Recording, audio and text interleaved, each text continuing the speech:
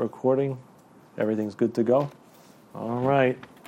Famous last words. All right, so let's look at 1 Chronicles chapter 1. I thought it'd be nice to just read the first 9 chapters out loud. No, I'm only kidding. No, right? Not too many devotionals written on these chapters, but if you didn't grab one of these, there's on some of the tables. There's just a little outline of 1 Chronicles. We're probably going to might be able to do this one in 2 weeks. So again, you see the vital statistics, 29 chapters, 942 verses, 20,365 words. The timeline of 1 Chronicles really covers, if you think about it, all the way back to what we would say, what Ussher says is 4004 BC. Why? Because it starts with Adam, right? It goes all the way back to the beginning with Adam. And it brings us up through 1015 BC, which is the death of David. So we're going from Adam to David. And 1st and 2nd Chronicles, a chronicle is like a record of history. So 1st and 2nd Chronicles are a view of history. And what you want to get about this is that 1st and 2nd Chronicles are really a divine view of history.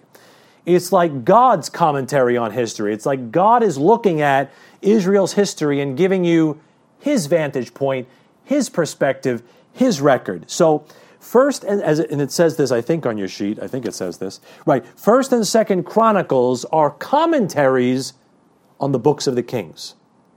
So 1st Chronicles is a commentary on 1st and 2nd Samuel. 2nd Chronicles is a commentary on 1st and 2nd Kings. So it's the same time period, but you get a very different perspective. You'll see a very spiritual perspective, where Kings is a very historical perspective.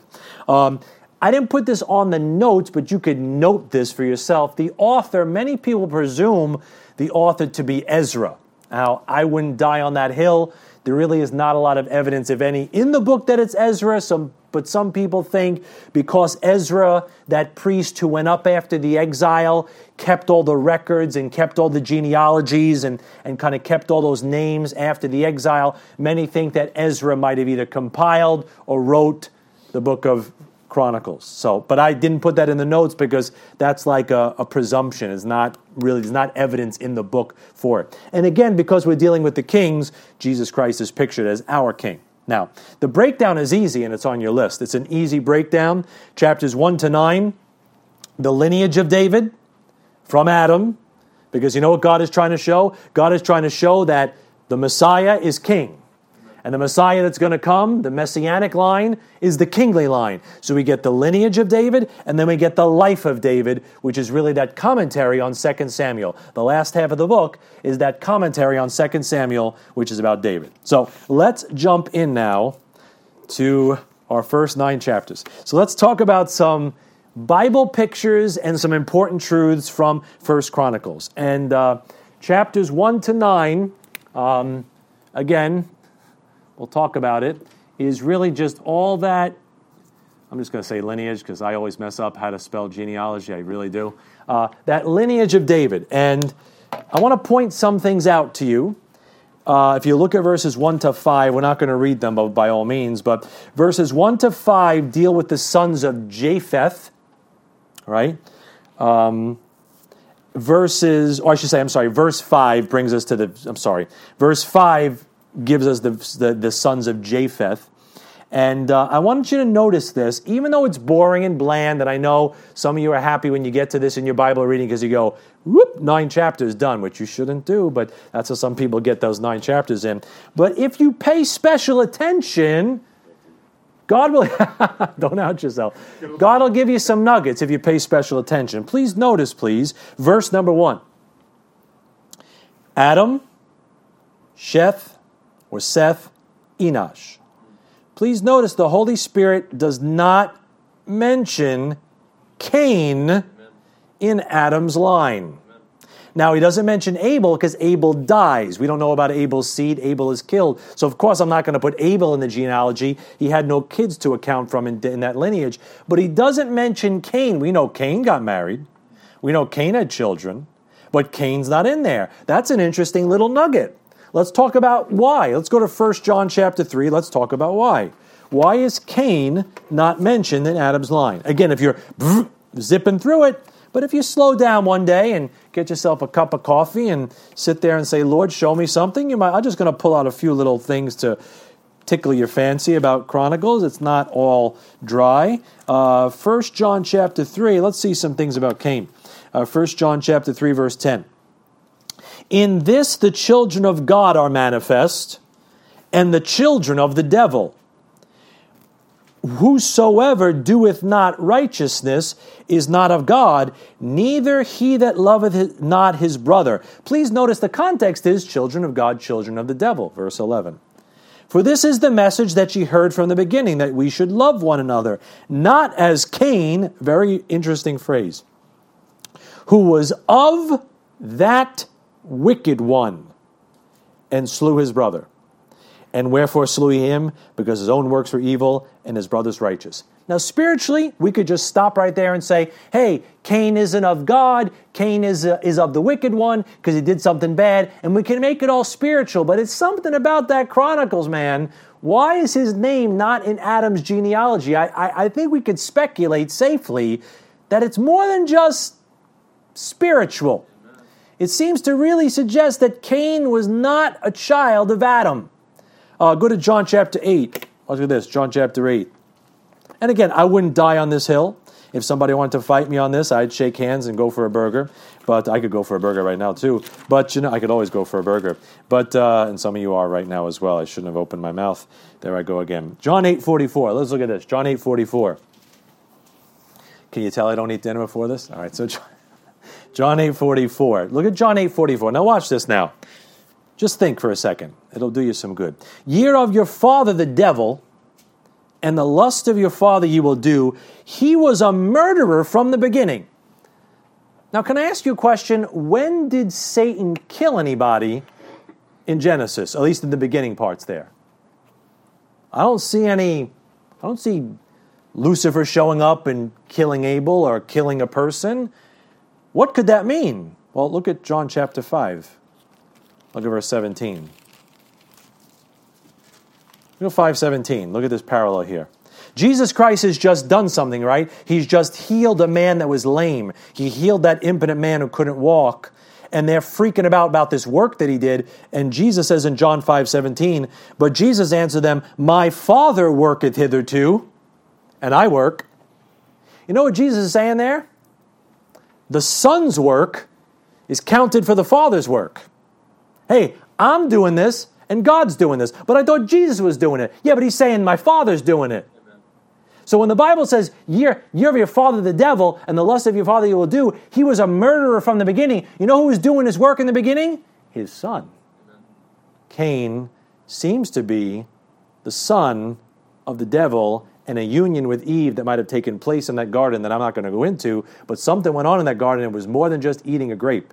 Right? Something went on. And if you study it out and run it through, you could see it. But there's a lot of evidence there. Who was the murderer from the beginning? Cain was the murderer from the beginning. But the Bible says the devil was a murderer from the beginning. Why? Because the son's work, he's working in his father's stead. He's doing his father's work, and it counts. Jesus said, when I do this work in my father's stead, it counts as if my father was doing it. Guess what? The murderer from the beginning was Cain.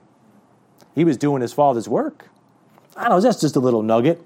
Let's go back to 1 Chronicles. Let's go back to some of you just like scratching your heads. It's okay. Think about it. 1 Chronicles 1. Let's look at another one here. Let's look at verse 3. Good old Enoch, spelled Henoch there, right? Notice, please, if you count them up, he is the seventh from Adam. Like it says in Jude, Enoch, the seventh from Adam. 7's an interesting number. 7 is the number of completion. You know who Enoch represents? Us, the church. And when this church age is over, complete, number 7, guess what? We're getting caught out of here, just like Enoch. God's got some little nuggets in there if you'll slow down and think about them. How about verse number 4? Verse number 4 is Noah. You know what Noah is? Noah is the 10th from Adam.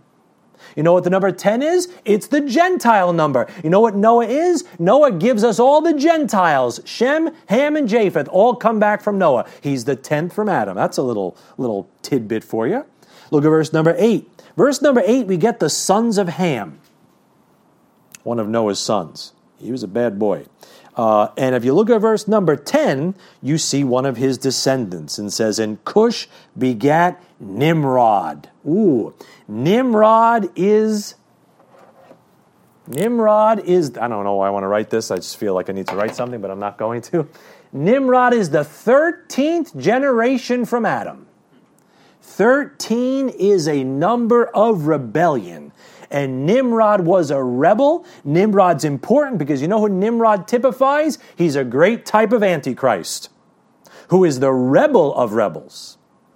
In fact, if you want to note this verse, in Genesis chapter 10, verse 10, 10:10, Gentile number. In Genesis 10:10, it's Nimrod, the hunter, who forms the first Gentile kingdom on earth. Babel. Nimrod does it in Genesis 10:10. And in Micah 5:6, the land of Nimrod is called Assyria.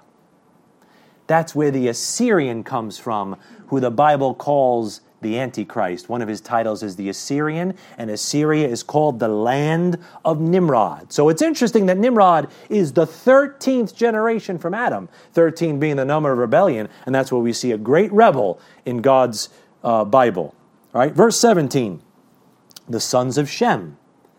What did God tell Noah? Blessed be the Lord God of Shem. Right? Blessed be the Lord God of Shem. So you see who one of Shem's descendants are? Verse 27.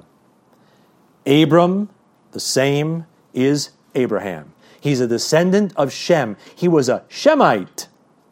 You read about anti-Shemitism, right? Anti-Semitism on the rise. What is it? People against those descendants of Abraham that comes from Shem, who is a blessed descendant of Shem. Where does he show up? Verse 27. What is 27? 999, the number of fruitfulness. Abraham was going to bless the whole earth. He was going to be fruitful, right? A blessed descendant. Go to chapter 2. I'm just picking out some things. I have other stuff written here, but I guess just some other things. You could do your own study. How about First Chronicles. How about 1 Chronicles 2:1? He gets in 1 Chronicles 2:1, we get the sons of Israel. Please notice that he says, these are the sons of Israel. Amen. Look at 134. Look at 134. See that? Abraham begat Isaac, the sons of Isaac, Esau and Israel. Please notice that God does not use the name Jacob in this list, right? Jacob is the name of a man who was flawed and weak and limped, right? Israel is the name that God gave him, means a prince. Remember what we said Chronicles is? It's God's commentary on history. It's the divine view of history. So when God is recounting these people, he doesn't deal with the flawed man of the earth. He talks about the one that has power with God, the prince, the name that God gave Israel, the name that God gave Jacob. That's God's name. And God's given us that divine view, and God is focusing on, in Chronicles, the nation that would come from Israel, not the man. The focus is on the nation, God's nation that was going to come through Israel. We'll see some more of these little tidbits. All right, then chapter 3, if you're noting things in your Bible of Chronicles, are the sons of David. And then chapters 4 through 9, look at that, how fast I did those 5 chapters. Chapters 4 through 9 are the genealogy of the 12 tribes. So, look at that. We covered 9 chapters in like 5 minutes. Look at that. It's the best I've done all Bible study. But I do want to leave you with, before I move off chapters 1 to 9, what are some things we could take away from this? Like, what can we learn from these 9 chapters? All right, let's start first with doctrine. What are some like doctrinal things that we could take away from these genealogies? Well, First Chronicles ends with what? The temple. The preparation to build the temple, right? The temple is something for the millennium, right? So the book ends with the temple, and it ends with getting us ready for the millennium, but it starts with all these names. It starts with all these genealogies. Why? Well, just slow down and think with me for a second. What's happened now? What's happened for the last 2,000 years almost, right? The Jews get scattered and lose track of their tribes. They lose track. You know what's really important about their knowing their tribes? They need to know who the priestly tribe is to be able to go in here, to do those sacrifices, to shed that red heifer's blood, to atone for the death of their Messiah and get God's favor and blessing. They need to know who that priest is. So Daniel chapter 12 and in verses 4 and 9 says, hey Daniel, I want you to seal some things up. There's going to be some things sealed until the time of the end. And I think one of those things that are going to get unsealed near the end is, who are all these tribes? Who are all these lineages? Who are all these people? And when you get to here, Israel is going to have to rediscover the priestly tribe in order to do that sacrifice. And during the Great Tribulation, it looks like the Jews are going to be able to trace their genealogy and start to find out who that tribe is, because the Jews need that priestly tribe to offer that sacrifice for their nation. That make sense? Yes. Now we'll see where this is pictured. Go to Ezra chapter 2. This is pictured in Ezra. Because in Ezra, they've been in captivity, dispersed among Gentiles. They come back to the land and they want to try to restore themselves, right? Which is a forerunner of what's going to happen at the end of the church age. The Jews, and they've been coming back to the land for the last 70 years or so, right? And they've been coming back to the land really since 1918, that Balfour Declaration. They began to come back. They came back in force between 48 and 67. They've really been coming back to the land. And that's a picture of what happened in the past. It's what's happening now for the future. You know what's going to happen? They need to find out who those tribes are so they could offer that sacrifice, so they could atone for the sins of killing their Messiah. Now, Ezra is a picture of that because he's a priest that goes back to the land after a captivity among the Gentiles. They go back up, and what do? Ezra is full of genealogies. It's full of lists and names and who's getting put out of the priesthood. Look at Ezra chapter 2, verse 61. Ezra 2:61. I can't wait to get to Ezra. Be here before you know it. Ezra 2, look down by verse 61. I got to get there with you because I flipped a bunch of pages that brought me to Ezekiel. Ezra 2:61. Now, there's a whole list of names in here, right?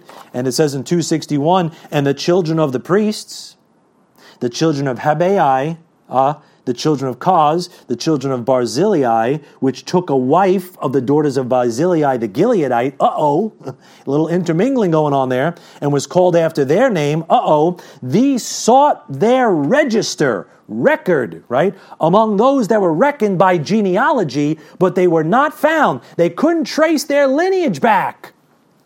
Therefore were they as polluted, put from the priesthood.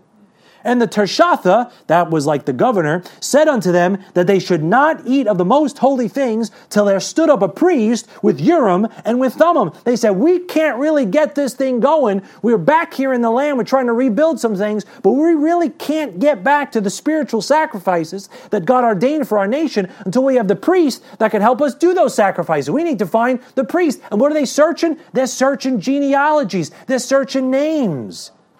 To restore the nation, they needed the priest then, and they need the priests again. So what do we see? In a book that ends with the millennium, or picture of the millennium, it starts with genealogies. Because they got to find those tribes, they got to find that priest, and that's going to get them to a place where they could finish here. It's a picture. It's a picture. All right. Let's get into some practical things. That's a little doctrine. And I see that went over like a lead balloon. But let's get into some practical truths that we could take away from this. Number one I see from this. Go to Mark chapter 10. New Testament, Mark chapter 10. You know what a great practical truth is of God putting all these genealogies in the Bible? I'll give you one big takeaway of this. Number one, the God of the Bible cares about individuals. Isn't that a blessing? You don't care. Right? You and I would just as soon skip over these people so we can get our 9 or 10 chapters in, right? You don't care about, I was writing some of these names down, Shaharaim or Tekoa. These people mean nothing to you. Their names on a page. You're like, Lord, why'd you put this in your Bible? But you know what? God stuck that in there to remind you? I care about individuals. You and I don't. We'll use individuals, like we'll flip over these things. I mean, I do it too. You read it, or you speed read, like, oh, okay, you just kind of go fast. But God says, don't go so fast. All those people were people that got married, had kids, suffered loss, dealt with heartache. God says, I recorded all those names because I care about individuals. And here's a great picture in Mark 10, verse 46. And Jesus is walking around, and it says, and they came to Jericho, and as he went out of Jericho with his disciples and a great number of people, blind Bartimaeus, the son of Timaeus, sat by the highway side begging. And when he heard that it was Jesus of Nazareth, he began to cry out and say, Jesus, thou son of David, have mercy on me. And many charged him that he should hold his peace. But he cried the more a great deal, thou son of David, have mercy on me. And these next 4 words to me are amazing. And Jesus stood still. Here is Jesus Christ, and everybody's trying to pick his brain, get some healing, just get close to him. I mean, he's the grand poobah right now, and the press is all around him. He's got his posse following him, and this reject, this blind beggar on the side of the road is calling out, and they're telling him to shut up. They're like, knock it off, Jesus is coming. And once he hears it's Jesus coming, he starts crying out even more. You know what Jesus Christ does? The God who hung the stars also? He stops for one blind beggar. Or a lady by a well, or just, a guy by a pool, right? You read through the Gospels, how many times is Jesus always trying to get somewhere and stopping for somebody else? He's trying to get somewhere through a crowd, and a lady's dealing with an issue of blood, and he stops for her. I mean, it looks like Jesus never got where he was trying to go. You know why? Because Jesus Christ, the God of this Bible, cared about individuals. He stopped for individuals. That's a great blessing. I see that in all these names, that God meticulously recorded, the Holy Spirit of God recorded the names of people that mean nothing to the world and probably mean nothing to most of us, but they meant something to God. And you might feel like you mean nothing to the world, and sometimes you feel like you mean nothing to God, but let those dry 9 chapters remind you that God knows every hair of your head is even numbered, even the ones you don't have on your head anymore, right? Amen? That's a great truth. That what a comfort to know the God of the Bible cares about little old you. Amen. He cares about little old you. Right? And he'll stand still for you. That's amazing. Here's a second big takeaway I like from the book of 1 Chronicles. These genealogies remind you that life isn't always exciting. Sometimes it's just plain boring. Tomorrow morning, alarm goes off, not exciting. Got to get up, go to work, do what I got to do to take care of my family. It's not always exciting, right, guys? Not always exciting. Running those routes, not always exciting, right? You just want to get them done, right? Not always exciting. You know, the Christian life is not always exciting. You get up tomorrow morning, you know what you're supposed to do? Read your Bible and pray. And guess what, on Saturday, you know what you're supposed to do on Saturday? Get up, read your Bible, and pray. And then Sunday, I know you're all spiritual, you're going to get up a little earlier. You're going to read your Bible and pray, and then you're going to come to church. And then on Monday, you know what you got to do on Monday? You got to read your Bible and pray. Do I need to keep going? You know what? It's not always raising the dead and parting the Red Sea. Life isn't like that. And the Bible is like life. Some of it's a little dry. Lists of names and dimensions of tashits and loops. You ever read some of those chapters in Exodus? Right? I mean, once you hit 25, it's like, 32 gives you a little, 32, this is good, kill him. Yeah, it's exciting. And then, man, 35, you're like, you're right back to loops and tashes and this. And you know why? Because God's trying to show you, on the one hand, life is, it's not, we got a generation of people that if they're not stimulated and titillated and excited by something, then I'm not going to do it because it's not, ready, fun. Right. But life isn't always fun. If life is always fun, then you're always on a high. You never appreciate the highs because you're always on a high. And that's what's happening with, I'm not going to get into technology, but you know what, I'm going to get in it. But technology has got us so overstimulated that nobody knows how to rest or think. Or you take a kid and you stick him in front of an iPad and you just let him, get colors and lights and sounds, and it's like the dopamine's firing in their brain, and then you sit down and say, honey, no, I want to tell you a Bible story. Your face doesn't light up like that. You don't make sounds like that. You're not color and flash like that. You don't drop 1,000 coins when they tap your face like that. And the devil has been very wise. He's getting people and Bible is, I got to stand up here for 45 minutes to an hour-ish, right, and kind of like try to read to you and talk to you about a book.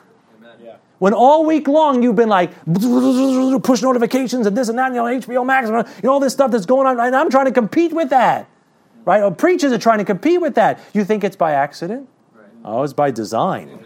It's all that engineering to get you away from the preaching of God's Word. But the Bible purposely puts in some dry stuff to just remind all of us, you know what, guys? Sometimes you just got to one foot in front of the other, no points for style. Amen. And just keep on keeping on. And remember that. And here's the last big takeaway. That's a good truth to remember, because if you're always thinking, that's why I'll get back to this. Give me 1 second. But people come to church in the beginning, get saved, and oh, I got something here, and oh, I got something there, and oh, I learned this. You know what happens after a while? Sometimes it's not always a rocket launch goes off at church, It's like, I did it, it was good, it was a blessing, and there's highs and lows. But some people say, that's it, I just didn't get anything out of that one. I just didn't get anything from church. I just don't, it's really not doing anything for me anymore. What are you talking about? You go to the gym, right? Some days you go to the gym at 5 a.m., right? I'm driving, I'm going to get there, I'm going to get my reps in, I got to lift, I got to run. It's not exciting. Right, there's a diligence and a continuation. The Bible says, if ye continue in my word, then are you my disciples indeed. God's looking for some people to just be able to go one foot in front of the other, no points for style. That goes with everything in the Christian life and even things in your own life. What if you go to work one day like, wow, I got a raise, and wow, I made this sale, and wow, and the next day it's like, you filed papers. You're supposed to, I'm quitting, man, because I can't take that. Really? All right, well, good luck, Eventually get your unemployment. But life is like that. The Bible is like that. I'll move ahead. All right, third big takeaway. All these names. You know the big takeaway I learned also? The Lord cares about anyone who's connected to His Son. Amen. All these names are in the lineage of David. And Jesus Christ is called the Son of David. So even though these names might mean nothing to you, and you might see, God, what is the point of putting like Kaz and Duz and, like I said, Shaharim? I mean, let's just look at some of these. Let me just pull out some of these names here, right? Pages and pages of names. Of course, I left my bookmark in there, but I'm choosing to flip through all the pages myself. All right. There it is. Mishalamahaya, Shobal, sounds like a game, Radiah, Ozem, Jeramamil, sounds like Geronimo, Shammai. I mean, these names don't mean anything to you, also for the reason, but they mean something to God because they're connected to His Son. Hey, if you're connected to God's Son, you're important to God.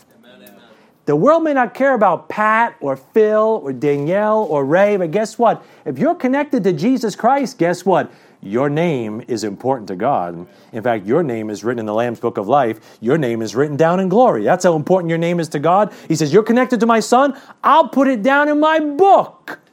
These guys are connected to His Son, He puts them down in His book. That's a good truth to remember about yourself.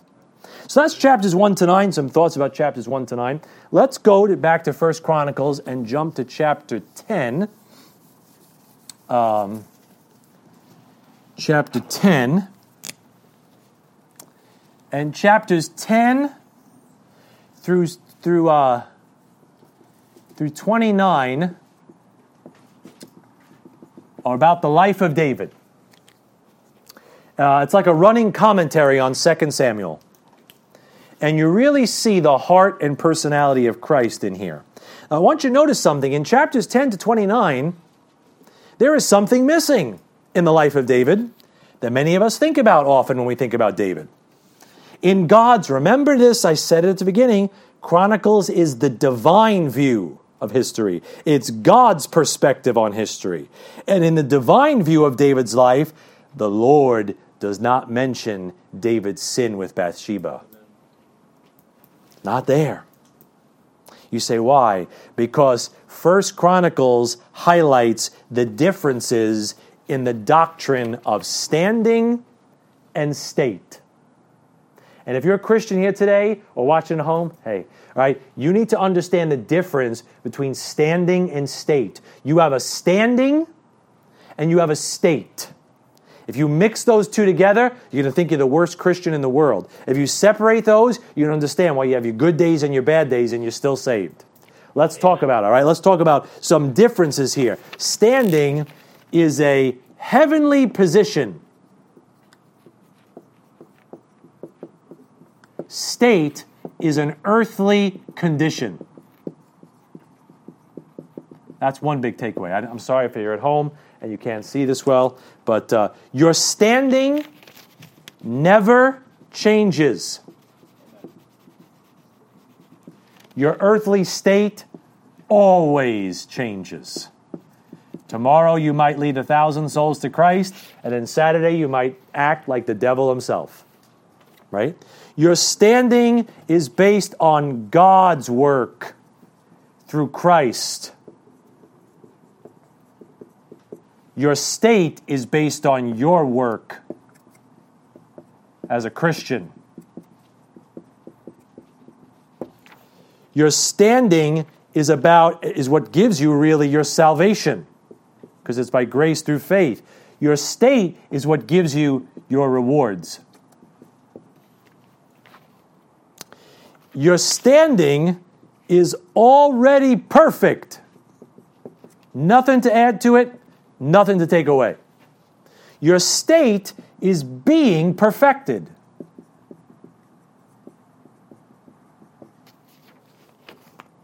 The key phrase of standing is, you in Christ. Your standing is in Christ. God sees you in Christ in terms of your standing. 2 Corinthians 5:17. If any man be in Christ, he's a new creature. This is heavenly. This is about your salvation. This is based on God's work. This never changes. I am a Messiah by birth. I can act like an idiot tomorrow and dishonor that name, but I'm a Messiah by birth. You're a believer in Jesus Christ and a son of God by birth. You might act like a good son today and a bad son tomorrow, but by being born again, you're always a son. Does that make sense? You got to get that. You got to get standing in state like you got to get not a hole in your head, like something important. All right? I couldn't find a good thing. All right? You in Christ. The key phrase of state is Christ in you. How much of that life are you conforming to? How much do people see Christ in you? You're in Christ. That's heavenly. When heaven looks around, they see Chris Lisa already. They see Matt already. You're already seated up there in heavenly places in Christ, Ephesians 1. But down here when the world looks at you, Pete, or you, Aaron, do they see any Christ in you? That's your state. Now, how does this tie into the books we're talking about? Because your standing is typified. 1 Chronicles is about your standing. It's about the heavenly view. It's about, you might not see this, so I'll just say it, David the saint. That's why it doesn't mention David's dark, dirty sins. Because you know what? As far as God is concerned, when God sees you in Christ, He doesn't see you as a sinner. He sees you as a son. That's your standing as a member of the family. But 2 Samuel, which is the other book about David's life, 2 Samuel is about David the man. And you get the good, the bad, and the ugly. You get, great things, and you get stuff about him messing around with Bathsheba and killing Uriah, having him killed. So you got to get that difference. If you don't get this difference, you are going to make a mess of your Christian life. You're going to think you lose your salvation. You wake up tomorrow and you say, oh man, I was so mean today. I was so cruel today. I was so bad today. Oh, I must have lost it. You didn't lost it. You had a bad state today. Your condition is pretty bad today, but there's been no gloss taken off the shine of your title in heaven. Amen. Your name is still there. And the trick, for lack of a better word, of the Christian life is to meditate on this. Amen. So this conforms to this. Amen. Amen. The Christian life is not about me just kicking you and the Holy Spirit just kicking you. Yeah, we got to get rebuked. I get that. But really what God would like to do is get you so enwrapped in this and so overwhelmed with this that this would start moving over to this, and your standing in state would start to get a little more in harmony, so you'd start living down here like God already sees you up there. That's what it's all about. When you read the gospel, you read the letters of Paul, he doesn't say, I went to Corinth and I needed to make sure everybody had short hair and the ladies were not dressing like hoochie mamas. No, he didn't get into that stuff. No, he talks about who they are in Christ. He says, by one Spirit we're all baptized into one body. And he's talking to a church that had the guy who was messing around with his stepmom in it. And he tells them about the body and he tells them about spiritual gifts. Why? Because that's stuff that God has given to you as a gift. Right? He's talking about their position, so it might improve their condition. Now, sometimes he got sharp, of course, but he's really, the Holy Spirit, if he can grab you right now, he'd say, look at that. Look at who you are in Christ. Amen. In Christ, in Christ, in Christ. You get lost in who you are in Christ, and Christ starts getting into a little bit more of you. Now, he lives inside of you, but he wants to inhabit your walk. Amen. All right? Now, let's look at chapter 10. Chapter 10, 1 Chronicles 10. 1 Chronicles 10, I'll leave that up there if anybody needs to see it. 1 Chronicles 10 is about the death of Saul. 1 Chronicles 10. All right? Notice verses 13, interesting, and 14 really are God's explanation as to why the Lord killed Saul. So Saul died for his transgression which he committed against the Lord, even against the word of the Lord, which he kept not, and also for asking counsel of one that had a familiar spirit to inquire of it, and inquired not of the Lord. Therefore he slew him and turned the kingdom unto David, the son of Jesse. Can you look at verse 1 also? Do you please notice in verse 1? The Lord skips Saul's entire reign. He starts with his death. God is not interested in the flesh at all. The world right now is wondering and taking bets. France or Argentina? France or Argentina? Is it going to be Messi or is it going to be the other guy? Right? The world is all caught up in that. That's fun. It's fun to watch. I get, I don't watch soccer either. It's a little too boring for me. I need 3 balls and like a hole in the middle or something like that. Not enough scoring. But it's a cool sport. They're great athletes. I'll watch a little of it. I respect it. But you know what? God yawns. God says, oh, what are they talking about? World what? Oh. Super Bowl, United Nations, marriage acts getting signed. You know what God just says? Oh, those knuckleheads. Right? Rich people, this guy's rich, that guy's rich. All these things that people get so enwrapped with down here, basketball games and money and success and jobs. You know what God says? Oh, what are my children doing? Thank you, Lord. Saul had kingdoms, and so you know what God said? From the divine view, as far as God is concerned, looking at history, he just said, we're going to step right over Saul and start with the man after my heart. I'm going to start with the spiritual man. I'm going to focus on David. I didn't really care about Saul. Now, you read through 1 Samuel, you get all these details of Saul. God just says, skip. God skips right ahead. It's amazing. Chapter 11. Chapter 11 is about the battle with the Jebusites for Jerusalem. And I'm not going to go too deep here because we can go real deep here, but I want to just show you something that this little section here really has some good advice for how to deal with strongholds. Satanic strongholds. Now listen, you have sins in your life, you have problems in your life, you deal with them, you make them right. It's when it's been there a long time, you know what? That enemy starts to set up shop and it becomes a stronghold. It becomes a fortified base. It becomes a little harder to get victory over because the enemy is entrenched there. And you're going to notice something that this is about, on the surface, about Jerusalem getting captured for David, but it's really about getting a victory in your life and getting an enemy driven out and a stronghold overturned. Where do I see that? I see it's about Jerusalem. They're fighting about Jerusalem. Jerusalem, city of peace, is a special place. It looks like Jerusalem was where Lucifer had a throne, where Lucifer wants a throne. because he knows the Son of God is going to have a throne there. So you see, Jerusalem is important because it has to do with a throne and authority. And these people don't want to give it up like the devil doesn't want to give you up. He wants to run your show. He wants to rule your life. He likes that he has set up camp in your heart. And he's not going to be so quick to relinquish those reins to David. So how do we do this? The devil doesn't want to relinquish your Jerusalem. You know what the devil wants? He wants your heart. He wants your throne. He wants to sit on the throne of your heart. And if he's been there for a while, he's not just going to say, oh, well, I guess you're saved now. I guess I got to go bother somebody else. No, that evil has been with you for maybe 10, 20, 30 years. And guess what? It wants to stay there. And you dabble with things, and guess what? You get habits in your life. Guess what? He says, I'm getting real comfortable in here. He's not just, the longer he's there, the longer he's going to want to stay. How do we get him out? How do we get him off the throne and get David in there? Look at verse number 2.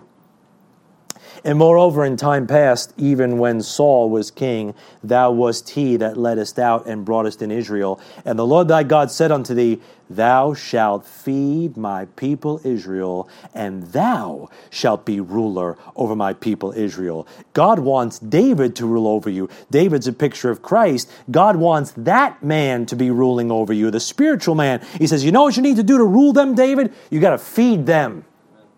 And if you want to get a victory and get something driven out of your heart, you got to feed from David. You got to get David's food. You got to get this book in your heart and your mind, because whatever you feed the most wins. You feed the old nature, and the old nature is going to win. You feed the new nature and starve the old nature, guess what? You start to gain some ground. So you got to feed first. Then look what happens. Verse 4. And David and all Israel went to Jerusalem, which is Jebus, where the Jebusites were, the inhabitants of the land. And the inhabitants of Jebus said to David, thou shalt not come hither. Nevertheless, David took the castle of Zion, which is the city of David. You know what I see there? The enemy's going to resist you. It isn't going to be easy to get rid of a stronghold. You know, something that's been entrenched in your life, whether it's a guilty conscience, whether it's like a certain habit, anger, any of these sins that kind of take root and the devil kind of gets a foothold in your life. It's not just going to be like 1, 2, 3, pray with me. You're going to have to work and sweat and put some Bible in there and get some accountability and really wrestle with, because that enemy's like, I ain't leaving. They show up, they're like, sorry, honey, I'm not leaving. I like it here. This is where we inhabit. But what do you got to do? Verse 6. And David said, whosoever smiteth the Jebusites first shall be chief and captain. So Joab the son of Zeruiah went up first and was chief. Please notice, you got to go up when God says go. Hey, whoever goes up first is going to be in charge over there. They're going to get the blessing. Hey, Joab went. Don't hesitate to take God's way of escape. There hath no temptation taken you, but such as is common to man. But God is faithful, who will not suffer you to be tempted above that you're able, but will with the temptation also make a way to escape, that you may be able to bear it. The problem is, Christians don't take the escape. They're afraid it'll cost them friends, it'll cost them comfort, it'll cost them convenience, but God says, there's the exit door, get out, flee. But we don't flee.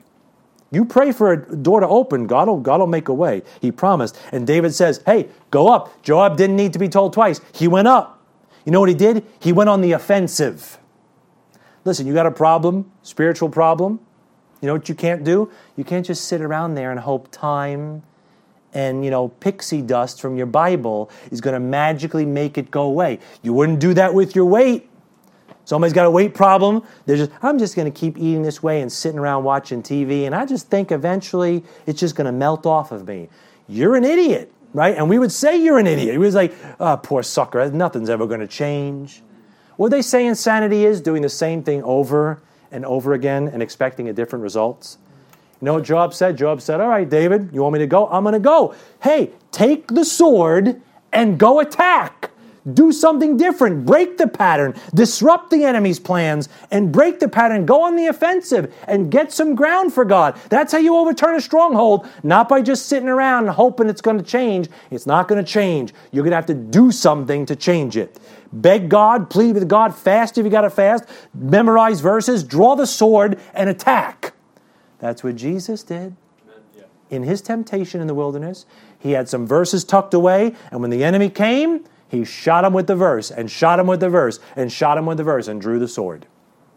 He didn't sit there and, I'm just going to sit here and hopefully the devil will leave me alone. No, he won't. You're going to have to draw the sword. It's your only offensive weapon, Ephesians 6. Your only offensive weapon is the word of God, the sword of the Spirit. Draw the sword and stick that sucker.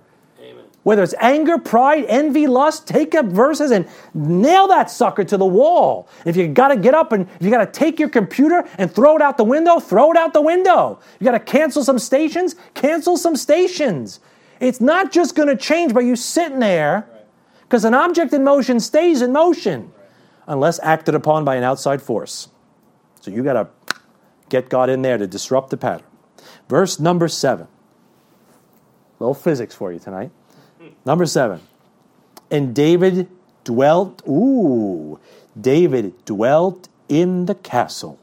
You got to go up, that's verse 6. You got to go on the offensive, verse 6. And then you got to let David dwell in the castle. That's like your stronghold, right? You got to get the evil stuff out, but it's not just getting the evil stuff out. You got to get Jesus Christ in. Put Jesus Christ on the throne, not just for a week. Let him dwell there. Let the word of Christ dwell in you richly. Don't just get you one verse on your problem. Get you 5 verses and memorize those suckers. And every day you're saying them to yourself. And when that stuff rises up, you're saying them out loud. Or calling a brother up and say, brother, I'm getting tempted. Help me. Get yourself an accountability partner and say, brother, help me with this. Pray for me. And drive that stuff away. And let the Savior dwell. Get him in on the problem, not just for a day or a week or a month. Or you come to church for 6 months and when everything's okay, you're out. That stuff's going to come right back. You got to let him dwell there. Verse 8, you know what you need to do? And he built the city round about, even from Milo, round about, and Joab repaired the rest of the city. After you've been fed, you go on the offensive. David is now sitting on the throne. You know what you need to do? Repair what the enemy's broken. Some things busted, fix them. You know what? Seal up the walls. You know what they would repair? The breaches. The breaks in the wall where the enemy could make his way back in again. Go check those walls out. Make sure your walls are good and sturdy so nothing good gets out, nothing bad gets in. And verse number 9, look what happens when you do that. So David waxed greater and greater, for the Lord of hosts within him. When you do these things, you know what will happen? The spiritual man will increase in your life. You'll grow, you'll prosper. That was a little preaching, I know, but a little nugget from that. Look at chapters 11 and 12. Here's a heading. 11 and 12, right after this, gets into David's mighty men of valor.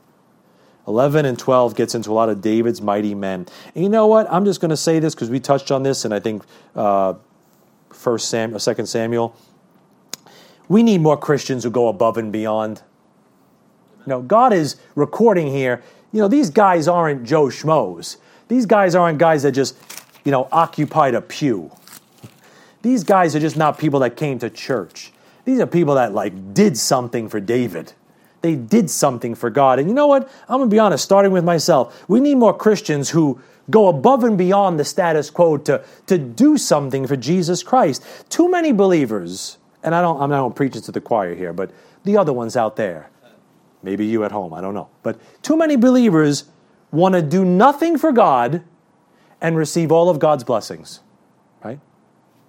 I don't want to do anything for God. Don't you dare ask me to do one thing more than my bare minimum list. But God, I want you to answer my prayers. I want you to bless me. I want a full reward. In fact, I want to pretend the judgment seat of Christ doesn't even exist because I'm so afraid of it. That's how most Christians are. But we need some Christians who go above the status quo. And the Lord, just as I read these verses, is so convicting. The Lord makes note of soldiers of the cross who are willing to fight for their king. Willing to be a little bit inconvenienced, willing to bust through enemy lines, willing to stand. We need more Christians like that. Chapter 13. Chapter 13 is the death of Uzzah. You know what this teaches us? Good intentions don't give you the right to violate biblical principles. Amen. Good intentions don't give you the right to violate biblical principles. They're taking the ark of God back back to Jerusalem, which was a good thing. But they had a good intention, but they were violating Bible principles. And your good intentions, no matter how noble they may seem, don't give you an excuse to violate what the Bible says you should or should not do. Verse number 7, Uzzah is helping put this thing on a cart and leading it on a cart. Uzzah should never have put the ark on a cart. It was supposed to be carried on staves. Why? Because you're supposed to bear the burden of the ministry. You're not supposed to just shortchange it, shortcut it, and find some worldly excuse. The cart came from the Philistines. That's how they wanted to move the ark. We're not supposed to bring the philosophy of Pharaoh and worldly wisdom into the church in order to accomplish good things. We need to do it God's way. I think Hudson Taylor said, God's work done God's way will never lack God's supply. In verse number 9, when the oxen stumbled, Uzzah put forth his hand to hold the ark, and God kills him, because Uzzah should not have put his hand to the ark. He flippantly was dealing with the things of God, and that was a mistake. They may have meant well, but if you don't do it God's way, it's rebellion. That's why this shows up in chapter 13. Subtle. We wouldn't say it's like Lucifer, but hey, if the devil can't get you to curse God, he'll just get you to dip the colors on something that is godly and start doing it his way instead of God's way. Like I've said before, if he can't get you in his church, he'll let you sit in God's church with the devil's Bible. I am spinning this pulpit around. How many times have I done this? 10? All right. Chapter 14. We'll end with 14 tonight. Chapter 14 is about inquiring of God before a battle. It's about David going up against the Philistines, and it's a great lesson to us not to charge hell with a squirt gun, as the old-timers would say. Don't charge hell with a squirt gun. Don't go taking on the devil with not a lot of good ammunition. And before you engage in spiritual warfare, this is about David engaging the Philistines. You know what David would always do? He'd inquire of God. He'd inquire of God. Hey, before you go to that nursing home, or go to that rescue mission, or go out tracting, or go to church, or go to that family gathering, or want to witness to Aunt, whatever her name is, you know what you need to do? You need to bathe that thing in prayer. You need to inquire of God. Lord, what do I do here? What do I do here? Do I go up or not? Look at verse, in Ephesians 6, don't turn there. We've said it before. The Christian armor has no equipment underneath the knees. Right? From the knees down, there was no armor. Why? Because you fight your battles on your knees. Inquiring of God. There were two things. You had nothing for your back, and you had nothing for the bottoms of your legs. Because you're not supposed to turn and run, and you're supposed to keep praying as a soldier of the cross. 14:8. 14:8. And when the Philistines heard that David was anointed king over all Israel, all the Philistines went up to seek David. And David heard of it and went out against them. And the Philistines came and spread themselves in the valley of Rephaim. Philistines were like mortal enemies. And David, watch it, inquired of God, saying, shall I go up against the Philistines? In your spiritual warfare, you've got to pray before you go to war. David did. David was a spiritual man. You think David didn't know how to kill Philistines? He'd killed Goliath. And Goliath was like their champion, right? Right? And he killed him. You think David could have just said, let's go take care of these boys? He said, no, let's pray first. Let me find out what God thinks first. Verse number 10, look what it says. And the Lord said unto him, go up. Right? Sometimes the Lord's going to tell you, go and fight. Go get him, son. But look what happens in verse 13. And the Philistines yet again spread themselves abroad in the valley. Therefore David inquired again of God. And God said unto him, go not up after them. Turn away from them, and come upon them over against the mulberry trees. And it shall be, when thou shalt hear a sound of going in the tops of the mulberry trees, I'm not going to get into that then thou shalt go out to battle, for God is gone forth before thee to smite the host of the Philistines. You see why you got to pray? Because there might be some nuance to this thing. The first time they spread themselves, God says, go get them. Second time he says, oh, slow down, bucko. Wait. I got to go do something for you, and then you could reap the spoils. And the reason why we want to inquire of God is because sometimes God is going to say, go, and sometimes God's going to say, wait. I got to work something out. And when you see me work that out, then you go. But David would have never known that if he didn't inquire of God. And why did Saul die? For not inquiring of God, inquiring familiar spirits. 1 Chronicles 10:13 told us. And look what happens. 16. David therefore did as God commanded him, and they smote the host of the Philistines from Gibeon even to Gazer, and the fame of David went out into all lands, and the Lord brought the fear of him upon all nations. When you fear the Lord, the fame of the Lord will be upon you. You'll be famous in heaven. And when you make much of God in your life, the Lord will make much of you. You see what this whole Christian life is about, spiritual soldier? Communicating with headquarters. I heard a guy preach many years ago, and I think he was right, that if I wanted to destroy a military unit and I wanted to take out an army, I wouldn't just go blow up all their tanks and all their artillery stations. I would take out their communications with headquarters. Because if I can cut off their communication with headquarters, then they're scrambling around like a bunch of ants with no coordination. And David's a mighty soldier. Why? Because he stayed in communication with headquarters. And that's why he was so successful. You know what you need to do? Stay in communication with headquarters so that you can reap the victory and be famous for God in heaven and in the future. Amen? Amen. Let's have a word of prayer. And thank you for being here tonight. Thank you for watching at home. Now to let him, Stephen, he knows what he's doing. All right? Let's